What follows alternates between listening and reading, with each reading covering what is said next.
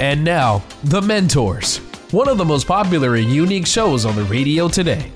Each week, one of our 4 remarkable CEOs, including Tom Loarie, John Phillips, and Rick Brudico, will challenge your thinking about life and work. Sought after for their success and for consistently putting people first, treating employees and customers with respect, and helping others succeed, now these same CEOs, the mentors, want to help you achieve your highest level of profitability, success, and personal fulfillment in life, at work, and in business. Now, here's your mentor. Well, hello, and welcome to the Mentors Radio Show. There are 3 of us, 3 CEO hosts, for those of you that haven't listened before, and we take turns challenging your thinking about life and work. I'm Rick Brudico, your host for today, and I can tell you I'm really glad you joined us. I really have a great show planned for you. We'll be talking to an extremely good friend of mine, a man I've known for 25 years, Rand Sperry, CEO of Sperry Equities and also CEO of Sperry Commercial, both based in Irvine, California. What I call the show today is One Deal to a National Real Estate Firm. You'll hear Rand tell us his story, which is really interesting. It'll be how he made his first investment when he was only 20 years old, and along the way he built a national real estate firm. His story, like most of my guests, is one that starts with something new and then worked very, very hard to make it successful. You'll hear how building his company was like any other entrepreneurial startup. He fought and overcame the same type of business issues that we all have who've started companies, and then he made his firm one of the most well-known commercial real estate firms, I should say, in the United States. Along the way, I'll ask him if one can still make money in real estate and what his best suggestions are. Be sure to listen to this valuable piece of information. In fact, you may want to have a piece of paper or a pad with you so you can write some of these things down. It will be helpful to you in everything you do with respect to real estate going forward. You'll also hear some good tips about running your own business and maybe even some things about what motivates you in life. So stay with us. Don't touch that dial. But before we get started, I want to remind you, call us, email us. We want to hear from you. We want to hear your questions and your concerns. It's important to us because why we're here is only hopefully providing information that you want to hear. If you send us an email or give us a call and leave us a note on the recorded line, we'll follow up and try to get that answer for you. We may put it on the air, but most importantly, we'll get a good idea of what appeals to you and what doesn't. After all, this show is about serving you. So go to our website. That's thementorsradio.com, thementors, plural, radio.com. You can give us a note, send us a note, or give us a call anytime, 24/7. Before we get started with my guests, let me just remind you another couple of things. And I talk about this almost every time I'm on the show, and that is that I want to be sure that everybody understands. You're not going to hear from me or any other guests. Specifically, these are the things you should do. That's not our objective. Our objective is to gather information from our guests, and between us, we have many, many years of experience in the business world. And you'll be hearing that from my guest today. As I said before, he started his company and has been in this business for a number of years. We'll ask him how long. Our objective is not necessarily to provide you with the right answer, nor is my guest's objective to provide you with that, but rather to relate his experience, which will hopefully give you a different perspective. That perspective is what will challenge your thinking with respect to business and respect to your life. Remember, business is all about managing risk. Wouldn't you say life is too? So there's more than likely one right answer. In fact, you'll never know by making the right answer if you stayed in business that you actually selected the right answer. It's only when you make the wrong answer that you go out of business you can look back and say, darn, I blew it. And even then, there's not every wrong answer either. You can make corrections along the way. But hopefully we think through things that will get us closer to where we want to go. As I say all the time, business is about managing risk. There is no sure thing. So today, I want to introduce my guest. As I said, I've known Rand for 25 years. Rand is the CEO of Sperry Equities and Sperry Commercial, who invests in commercial assets in over 10 states. He also co-founded Sperry Van Ness Company in 1987, and this is remarkable to me that but by the year 2000, his firm had become national in size, starting from one office in Orange County, California. His story is amazing, from a single purchase to the building of a national commercial real estate investment company with one key mission, to create unprecedented value for commercial associates and their clients. And I want to focus on that just a second. Listen for it when we're going along the way. We have to have an objective, a specific focus. And you can see Rand's mission statement, if you will, was pretty concise. And like so many of my other guests, Rand's story is interesting, almost unbelievable. But the formula is very familiar to those that have listened to this program. You get an idea. You invest in the idea. You take a chance. You work incredibly hard, and you build a very successful business. Mr. Sperry is now active in both church and community in the county of Orange. He's been a member of numerous civic and religious boards and committees in Orange County, California over the last 20 plus years. Besides an interesting story, Rand will give us a, quote, college course in real estate. So remember, you'll want to take notes because everyone listening will be involved in a real estate transaction, be it a public transaction like a REIT, a commercial space for your company, a private investment, or maybe something like an LLC such as Rand's company offers. Or you know what? It may just be your next home.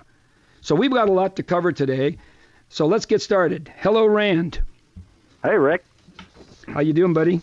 I'm great. It's good to talk to you. Good to talk to you as well. So, Rand, we only got a couple of minutes, but I thought to give our guys a background, our listeners a background on what you do. Could you just kind of give us perspective on Sperry Equities? Sure.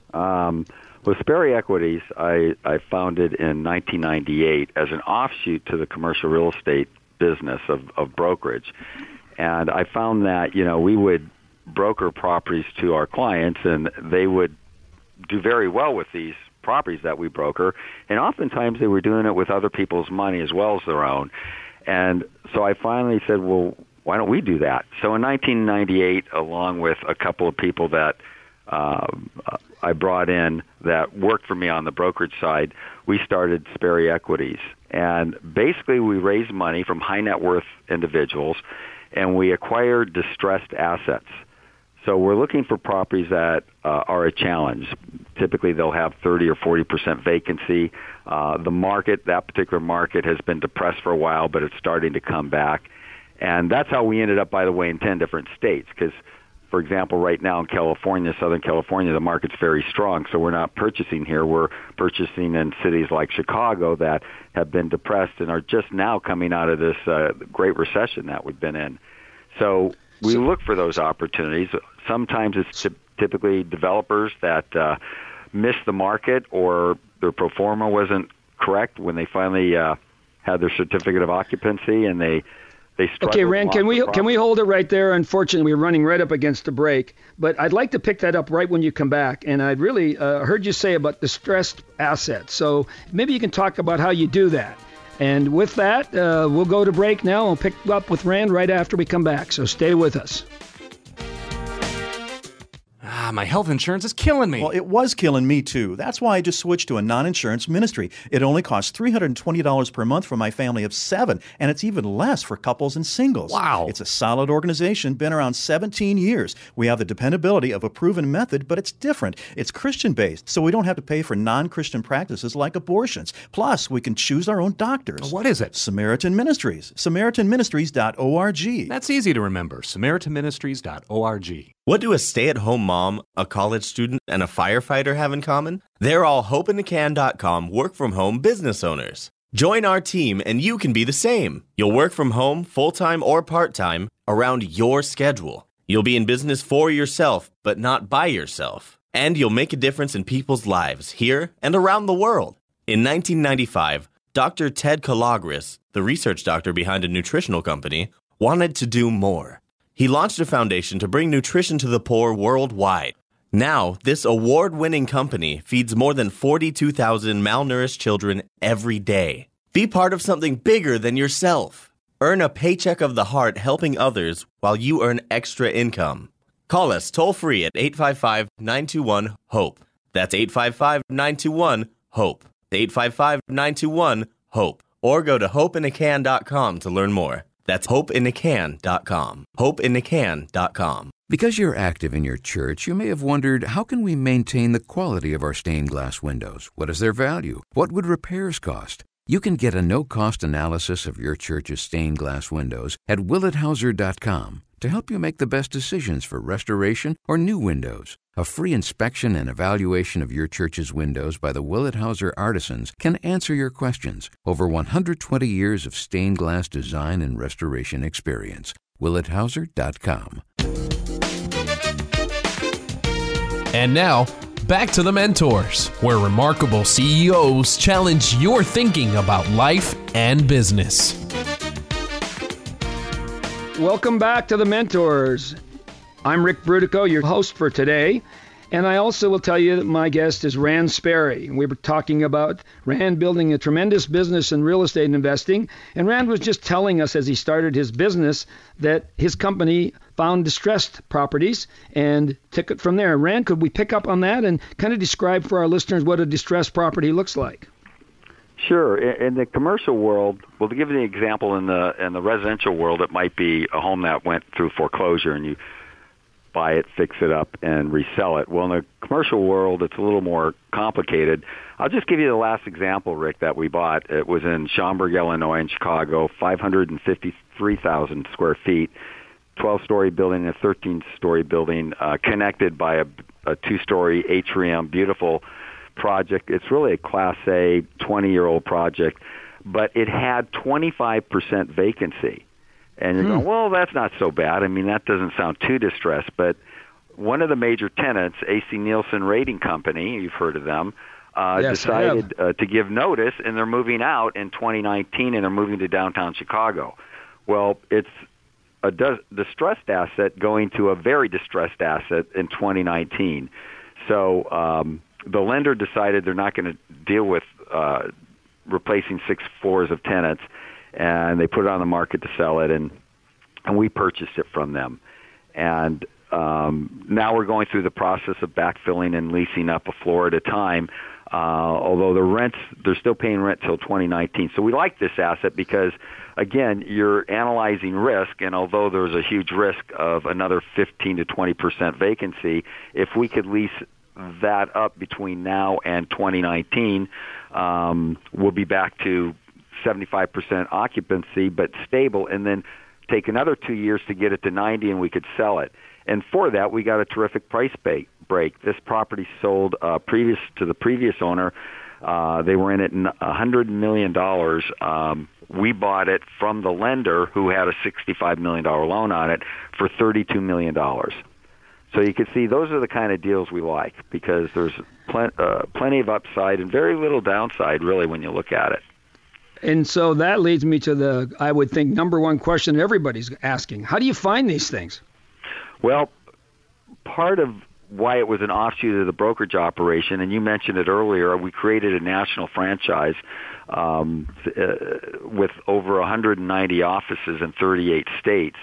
And so, and I was very involved in the recruiting and hiring of many of these 1,100 brokers that now work for Sperry Van Ness, which I'm no longer affiliated with, by the way. I swapped shares with my partner, and I own more of the company we're talking about here, Sperry Equities. But during that process, you build relationships with the brokers. It really is.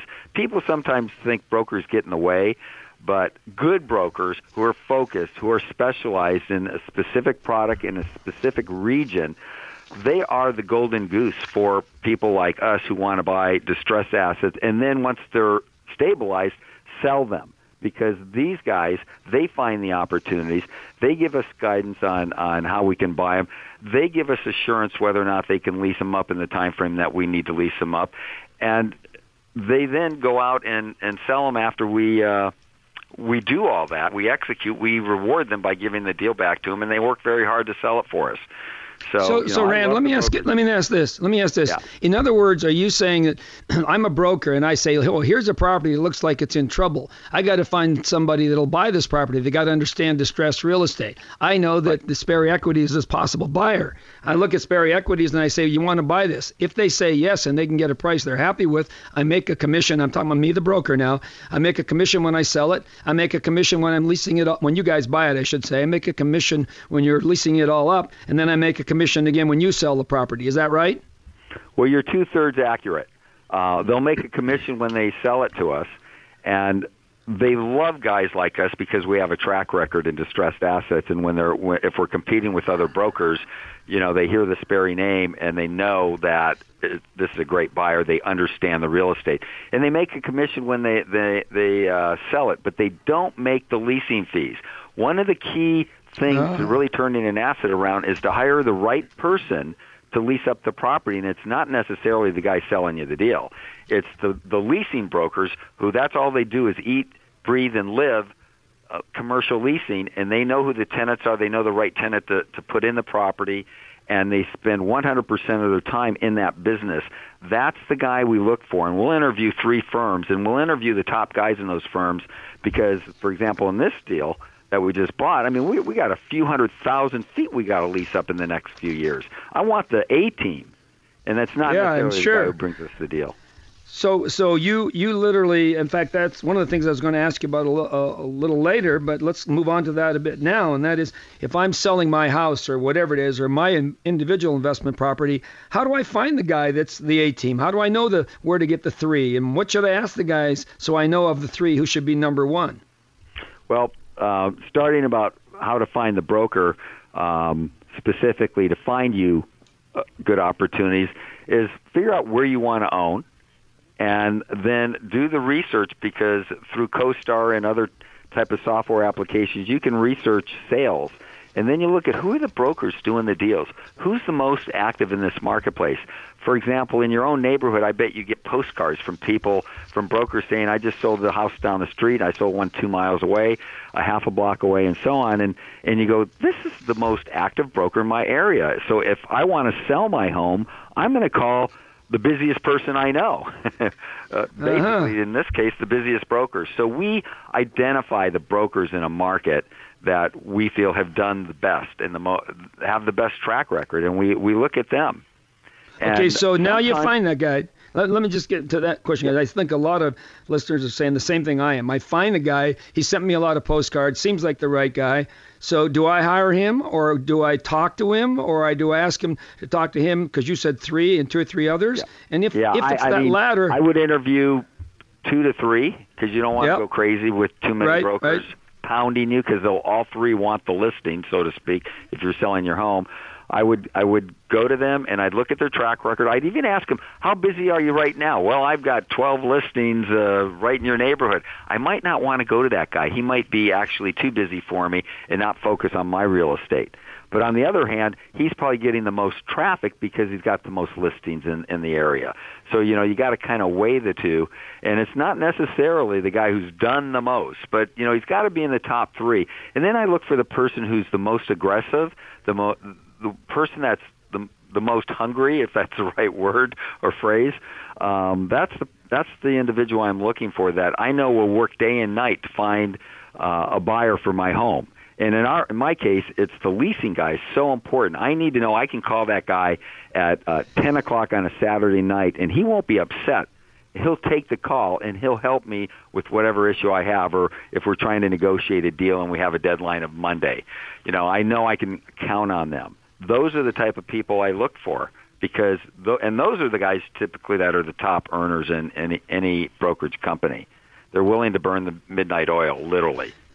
So, and would you say, and we really only have about a minute or so left, minute and a half, but if I am interviewing these 3 guys, what should I ask him? Give me all your previous listings, tell me the comps of your sales, or should I say, what's your marketing plan to sell my home? And in other words, what is the main thing, Something like that. Those are the 2 most important questions. Show me what you've done and what period of time, and show me the how close you got to list price. But even more important is, what are you going to do to market it? How are you going to find the buyer for my home, if this is a home? In our scenario, typically the phone rings with the broker who won the business, got the listing, and he's calling now to find the right buyer for this distressed asset. So once that happens, then we interview the leasing brokers, and those are the questions we ask them. What's your marketing plan? And how many leases have you done of this size? Because sometimes guys are great from 2,000 to 10,000 feet, but over 25,000 feet, they've never leased a space because they deal with the small tenants, the mom and pops. Mm-hmm. So you've got to figure out what their niche is and ask questions specifically to find out, because sometimes they'll try to, exaggerate their accomplishments. So you have to look on paper, what have they really done, and then analyze if that's the right fit for you. And then what is that marketing plan? Okay, Rand, again, the time goes so quickly with all these great answers you're providing, so we're coming up against break again. But I hope the listeners are taking notes, because you just heard how to list your home and how to sell it. So stick with me. After the break, we'll pick up with Rand Sperry, CEO of Sperry Equities. My name is Nick Jordan. I'm the founder of Wells of Life. I'm here to tell you that there are 10 million people in Uganda without access to clean water. Imagine your water comes from a stream or pond shared with animals. Imagine that this water is loaded with parasites and disease. Each day you have to walk 3 miles to fetch this because it's all the water there is. So what can you do about this? The great news is you can do a lot. Go to wellsoflife.net and make a personal donation. Talk to your family, church, or company about funding your own well. Every penny goes to fund your well and will bring water and life to as many as 1,000 parishioners in rural Uganda for up to 20 years. In this Jubilee year of mercy, why not make this your act of mercy in Jesus' name? Go to wellsoflife.net and make a personal donation. wellsoflife.net. All Catholics are invited to join the Young Catholic Professionals, YCP for short, national movement. One of the nation's fastest-growing Catholic organizations, with chapters in 15 cities nationwide and international interest, YCP was founded by peers to inspire young professionals to work and witness for Christ. YCP's programs are designed to help young people at every stage of the journey to grow as Catholics and as professionals. Our members use their experience to become ambassadors of the faith in the public square, forming tomorrow's leaders to step forward in their communities, parishes, and workplaces. There's an opportunity for Catholics of all ages to get involved. Visit our website, youngcatholicprofessionals.org, youngcatholicprofessionals.org, to learn more about how you can get involved in this exciting apostolate. That's youngcatholicprofessionals.org, youngcatholicprofessionals.org. What would happen if you or a loved one passed away suddenly? It might be difficult to think about, but pre-arrangement is very easy to do. It saves you money, and it's a huge relief on you and your family when the need arises. Catholic Funeral and Cemetery Services is a nonprofit diocesan ministry with a compassionate staff and many beautiful sacred locations from which to choose. We specialize in guiding you through the entire end-of-life process, making decisions easy and faith-driven for you now and for your loved ones later. Call now to learn more at 800-498-4989. That's 800-498-4989. Learn how easy it is to plan ahead. Call Catholic Funeral and Cemetery Services at 800-498-4989.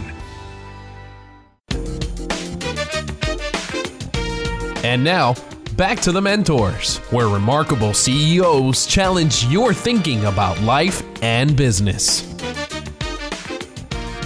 Well, you're listening to The Mentors Radio, and I'm Rick Brutico, your host for this week's show. Check us out, will you? www.thementorsradio.com.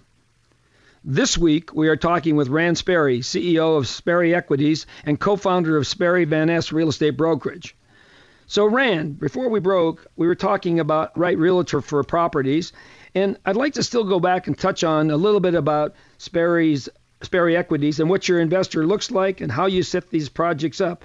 But before you even answer that question, how many feet do you have under management right now? We have 11,550,000 feet. I just got out of a meeting, and so I have the exact number in terms of what we're managing. I wouldn't want to sweep those floors. No. But so what does this investor look like? Are they all rich, old, greedy guys, or where do you get these guys? Well, that's one segment. Really, let's see. When we started this, one of the things that we went after was high net worth individuals. And the reason is that I just felt it's much more of a challenge to take somebody with $50,000 or $100,000 and invest that money. And if anything goes wrong, they're on the phone with you, and if it is all the dollars they have in the world, I guess I just didn't want to be responsible if, the project we did didn't work out. So we basically attracted high net worth individuals primarily because in the brokerage world, that's what we did. A lot of the clients we had were wealthy people buying more properties. So my first investor was a gentleman that just sold his company for $85 million, and he handed me $15 million to invest. So that makes it somewhat easy. We put it in 3 or 4 projects, and at the end of the day, when he passed away, we'd made him over $80 million in about 1998. What is it? 20 years. So, but that's not typical either. Our typical person is minimum of $100,000. But they have a $250,000, $500,000, $1 million, a couple million. Those are the type of guys we play with, and typically that's a small part of their net worth. So we do deal with wealthy people typically, because here's what happens. Oftentimes, you hear about this in the newspaper. Joe Blow just sold his company and he got $40 million, or he got $100 million, or even $1 billion. What do they do with the money once they sell their company? Yeah. And so. Yeah. Not everyone wants to put it in the bank and earn 0.8%. In fact, very few of them do. So they look for seasoned professionals in the market that, if they're interested in real estate, that they feel they could be confident in and have us invest the money. And so a lot of our guys are typically that type of investor where they've already have achieved success, but they need to place their money. And for example, so Rand, at this point, let me ask you this, because again, I think might be some confusion on what people are hearing. So I'm a guy that's got a lot of money, so I hand you my $1 million or $100,000, whatever it is, and you put it in your wallet and you go out and have a few drinks and buy a new car and things like that. So what I want to know is how do you give me some sort of understanding of what it is? In other words, if you could describe the way you set the deal up. I was being facetious about the new car part, but not the few drinks. No, got it. No, that's very important. This is not a fund. We don't do blind purchases to the investors. We'll find a property, for example, a shopping center down the street for $7 million. We know we need to raise $3 to $4 million to purchase that. We will do a package showing our analysis and our projections and pro forma and what the internal rate of return will be to them. And then we go and we dial for dollars. And we set up an LLC, which is a limited liability corporation, and we are the general partner, and the investors, if we need $3 or $4 million, they can take whatever piece of that they feel comfortable with, and we control the investment. However, something that we do that's somewhat unique, and that is that if you actually purchase 51% of the shares, then you can tell us when you want to sell it, when you want to refinance it. You kind of have control over the asset, not the day-to-day operations. You give that to us. But the major decisions, the investors are involved. Where a lot of these, like the REITs that you talked about earlier in your show, you have no control. You hand them the money. They go out and buy deals. You're not familiar with them. You're just hoping they're going to do a good job. No, with us, you get to go. You could drive by the building. You could be with us when we inspect the building, when we review all the due diligence. If you want, you could be as involved as you want or as little involvement as you want in the deals. And if you put up over 51% of the money, you control the deal in terms of. You're still the general partner even in that case, right? Right, we're the general partner. Okay, so explain to my listeners that they may not understand, because there's another value there, and I only know this because I've been in a few deals myself. There's another value there in being a limited partner. When I hand you my X $100,000s of dollars or whatever it is, I still remain a limited partner. So what does that mean to me? What's the benefit of me being limited instead of general? Well, because it limits your exposure to your investment. So if by chance this deal goes upside down, and or somebody slips and falls on a banana peel and somehow they get a $50 million judgment against the LLC, they can only go after the limited partner for the extent of their investment. The general partner, which is us, has a lot more potential exposure depending on whether we cause the liability issue or not. also one of the key things is the general partner signs on the loan. So the limited partner does not have any risk in terms of personal guarantees on the loan or any deficit that might happen as a result of the property going into foreclosure. It's all the risk of the general partner. And that's such a big point, listeners. It's really a big point. That's why I wanted Rand to cover it for you. If you're doing an investment, are you, say two people get together and say, Harry and Mary, let's buy something. The trouble is that both Harry and Mary have unlimited liability for that property, unlimited financial liability, unlimited liability with respect to risk. So this is the advantage of an LLC, and the LLC, as I understand, Rand, is Limited Liability Corporation, right? Yes.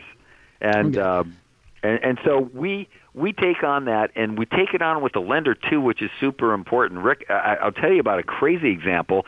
We were brought into a shopping center in Southgate where they needed to get a new loan, and none of the investors, they had a general partnership set up, but the general partner was put in there to operate it, and he didn't have much of a net worth, and now the loan was coming due.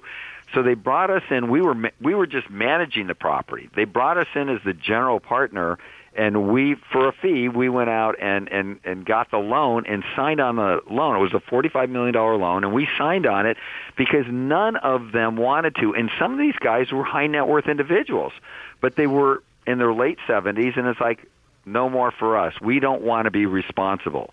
So they basically, hired out us to take the responsibility for the debt on the property because we managed it. So we felt comfortable because we'd been managing it for over 10 years that, this is no-brainer. We're happy to do it.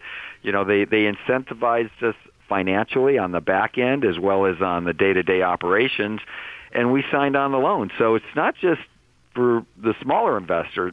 Many times the larger investors, they don't want to sign either.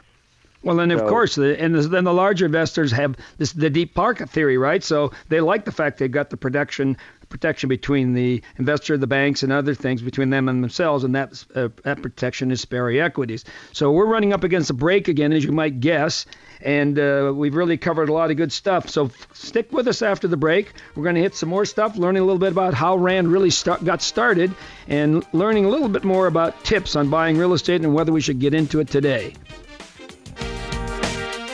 In classrooms across America, students are not learning the same history you did. Last year, McGraw-Hill apologized for calling slave trade immigration, and a popular world history textbook devotes a full chapter to Islam and Muhammad, but only a few sentences to Christianity and Christ. Recent federal testing shows students are far worse in knowledge of U.S. history than in math. Only 12% of high school students are proficient in U.S. history. Today's history textbooks not only fail to engage, they favor political correctness over true history. This is a serious problem that has a far-reaching impact on our culture and our future. What are your kids and grandkids learning? At CatholicTextbookProject.com, you'll find fresh, accurate, engaging history textbooks. Used in Catholic schools in more than 60 dioceses, these textbooks are highly praised by all, even award-winning secular university professors. Go to CatholicTextbookProject.com to find out why. This is a church that might be like yours, with beautiful stained glass windows. Through the years, time and weather took their toll, so the people in this church went online and found Willett Hauser Architectural Glass. Willett Hauser did a free inspection and evaluation of the church's windows. Then their craftsmen with over 120 years of stained glass design and restoration experience brought the church's stained glass windows back to life. WillettHauser.com. My health insurance is killing me. Well, it was killing me, too. That's why I just switched to a non-insurance ministry. It only costs $320 per month for my family of 7, and it's even less for couples and singles. Wow. It's a solid organization, been around 17 years. We have the dependability of a proven method, but it's different. It's Christian-based, so we don't have to pay for non-Christian practices like abortions. Plus, we can choose our own doctors. What is it? Samaritan Ministries. SamaritanMinistries.org. That's easy to remember. SamaritanMinistries.org. And now, back to The Mentors, where remarkable CEOs challenge your thinking about life and business. Well, welcome back, and thanks for listening.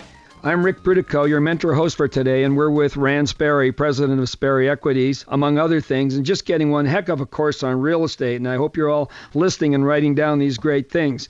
We've been so excited in the deal-making part of it that we really haven't heard how Rand got started, and it's really a good story. So, Rand, if you would, just jump back, whatever this is, 40 years or so, and tell us from growing up how you got into this business.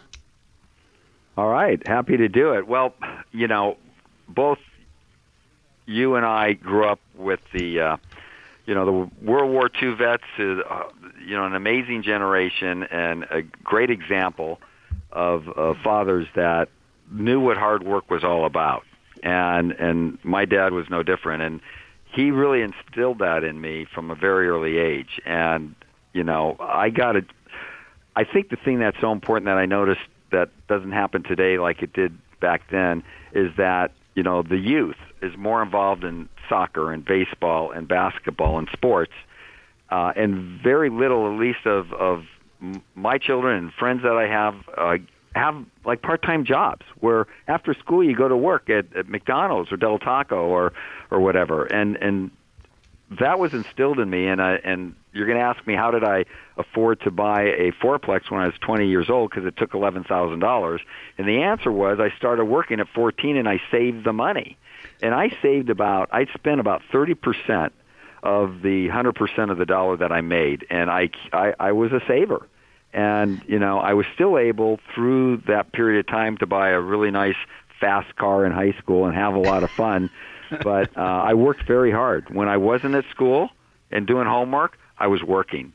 And I think the guests should also hear this, Rand, because I know it's true in what you and my life too. We didn't start when we were 18, 21, 23. You said 15. I'll bet you anything you were doing something even before 15. It's about instilling in us, and therefore what we should instill in our children, and that is you got to start working early in life and work very, very hard. Wouldn't you say? Yeah. I mean, I was actually 14 when I started working on every week, 3 to 4 days a week, washing telephone trucks in the evening, because that was my dad's business. He did maintenance of the telephone trucks in a lot of the L.A.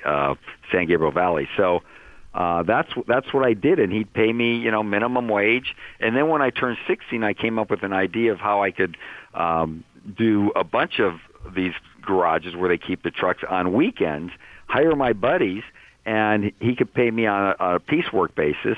And I was making $150 on a Saturday, which was a lot of money back then when minimum wage was $1.65. And then when I got later on into high school and college, I worked in an emergency room. I know I've mentioned that story before to you, and that was they would pay time and a half and double time over 8 hours.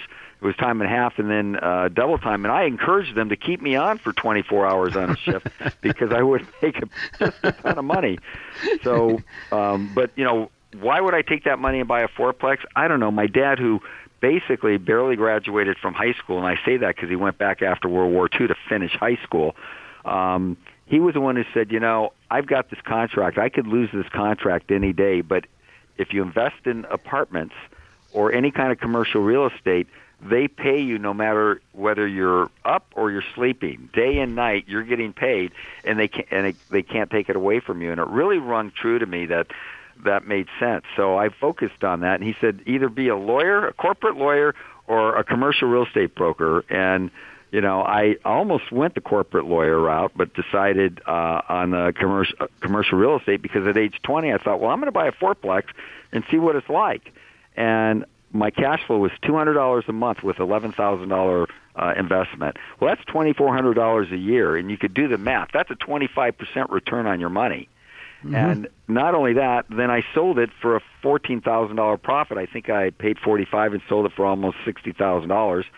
And I thought, holy cow, when I graduate from college, I'm going to get in the brokerage business because I want to buy more of this kind of real estate. And how do I make $10,000 or $11,000 much quicker? Well, I got into the brokerage side and started brokering apartments when I got out of college.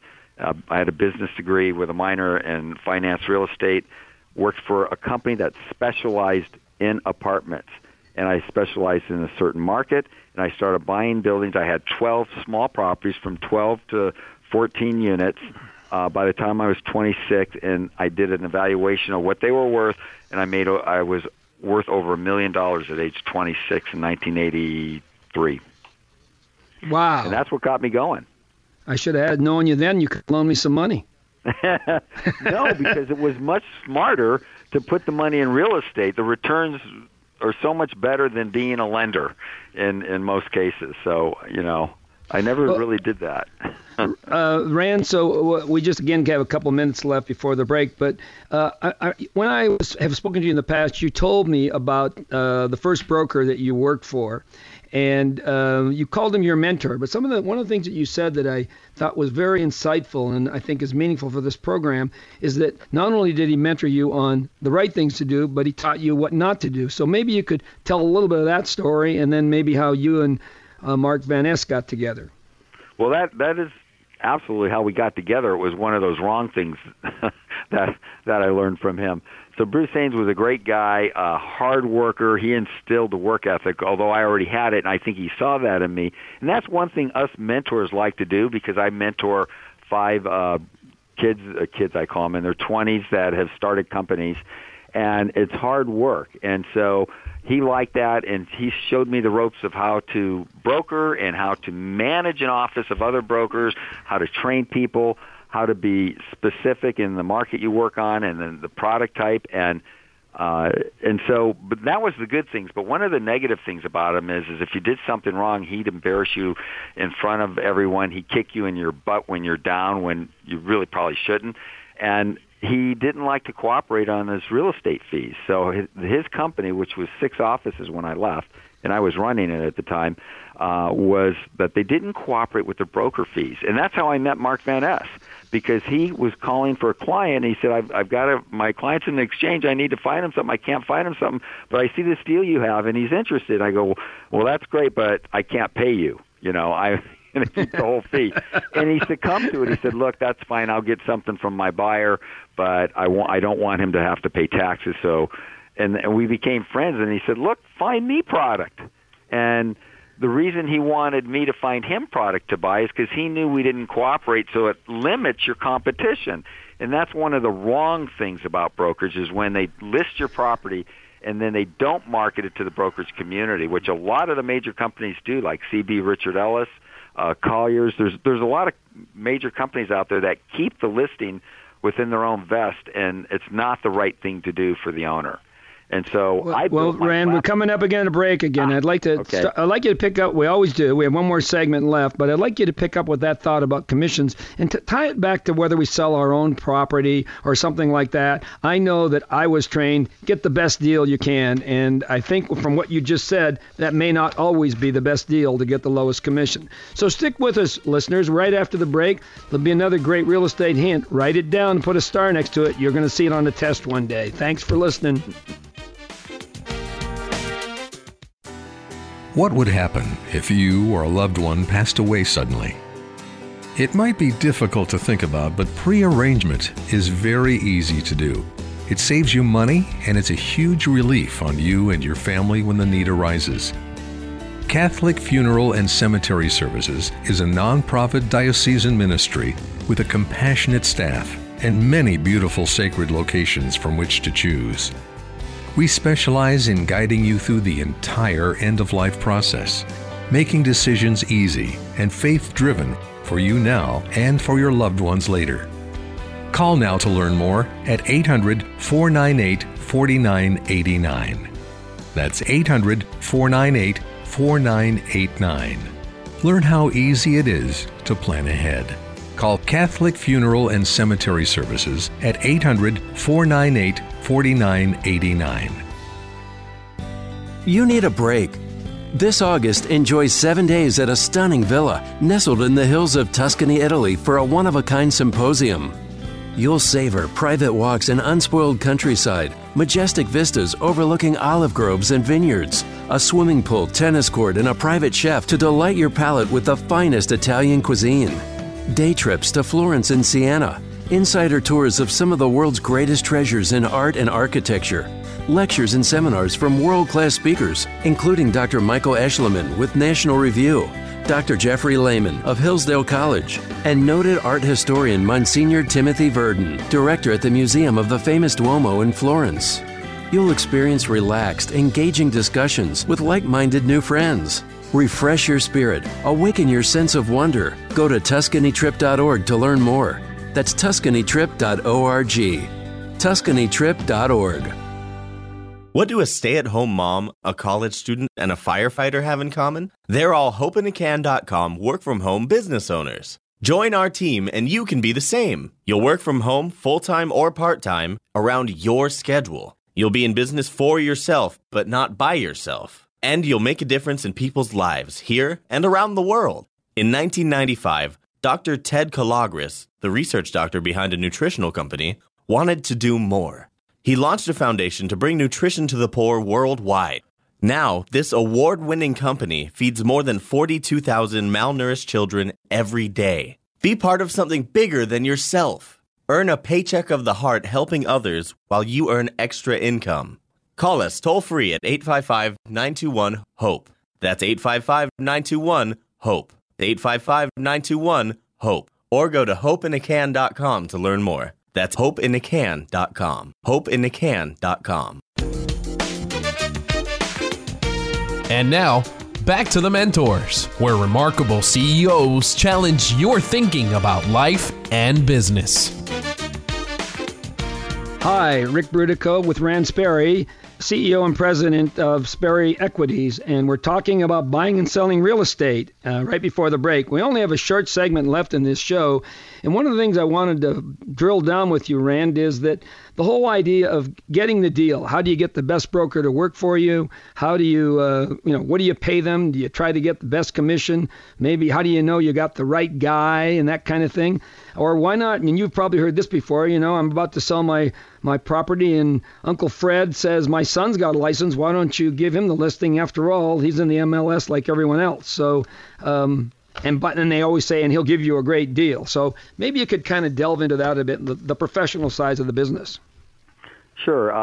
It's a little different in residential versus commercial, but the same thought is the process is important, and that is that you got to be careful not to cut the commissions. You need to pay commissions. If you want to attract the best brokers in the business, they look at that fee.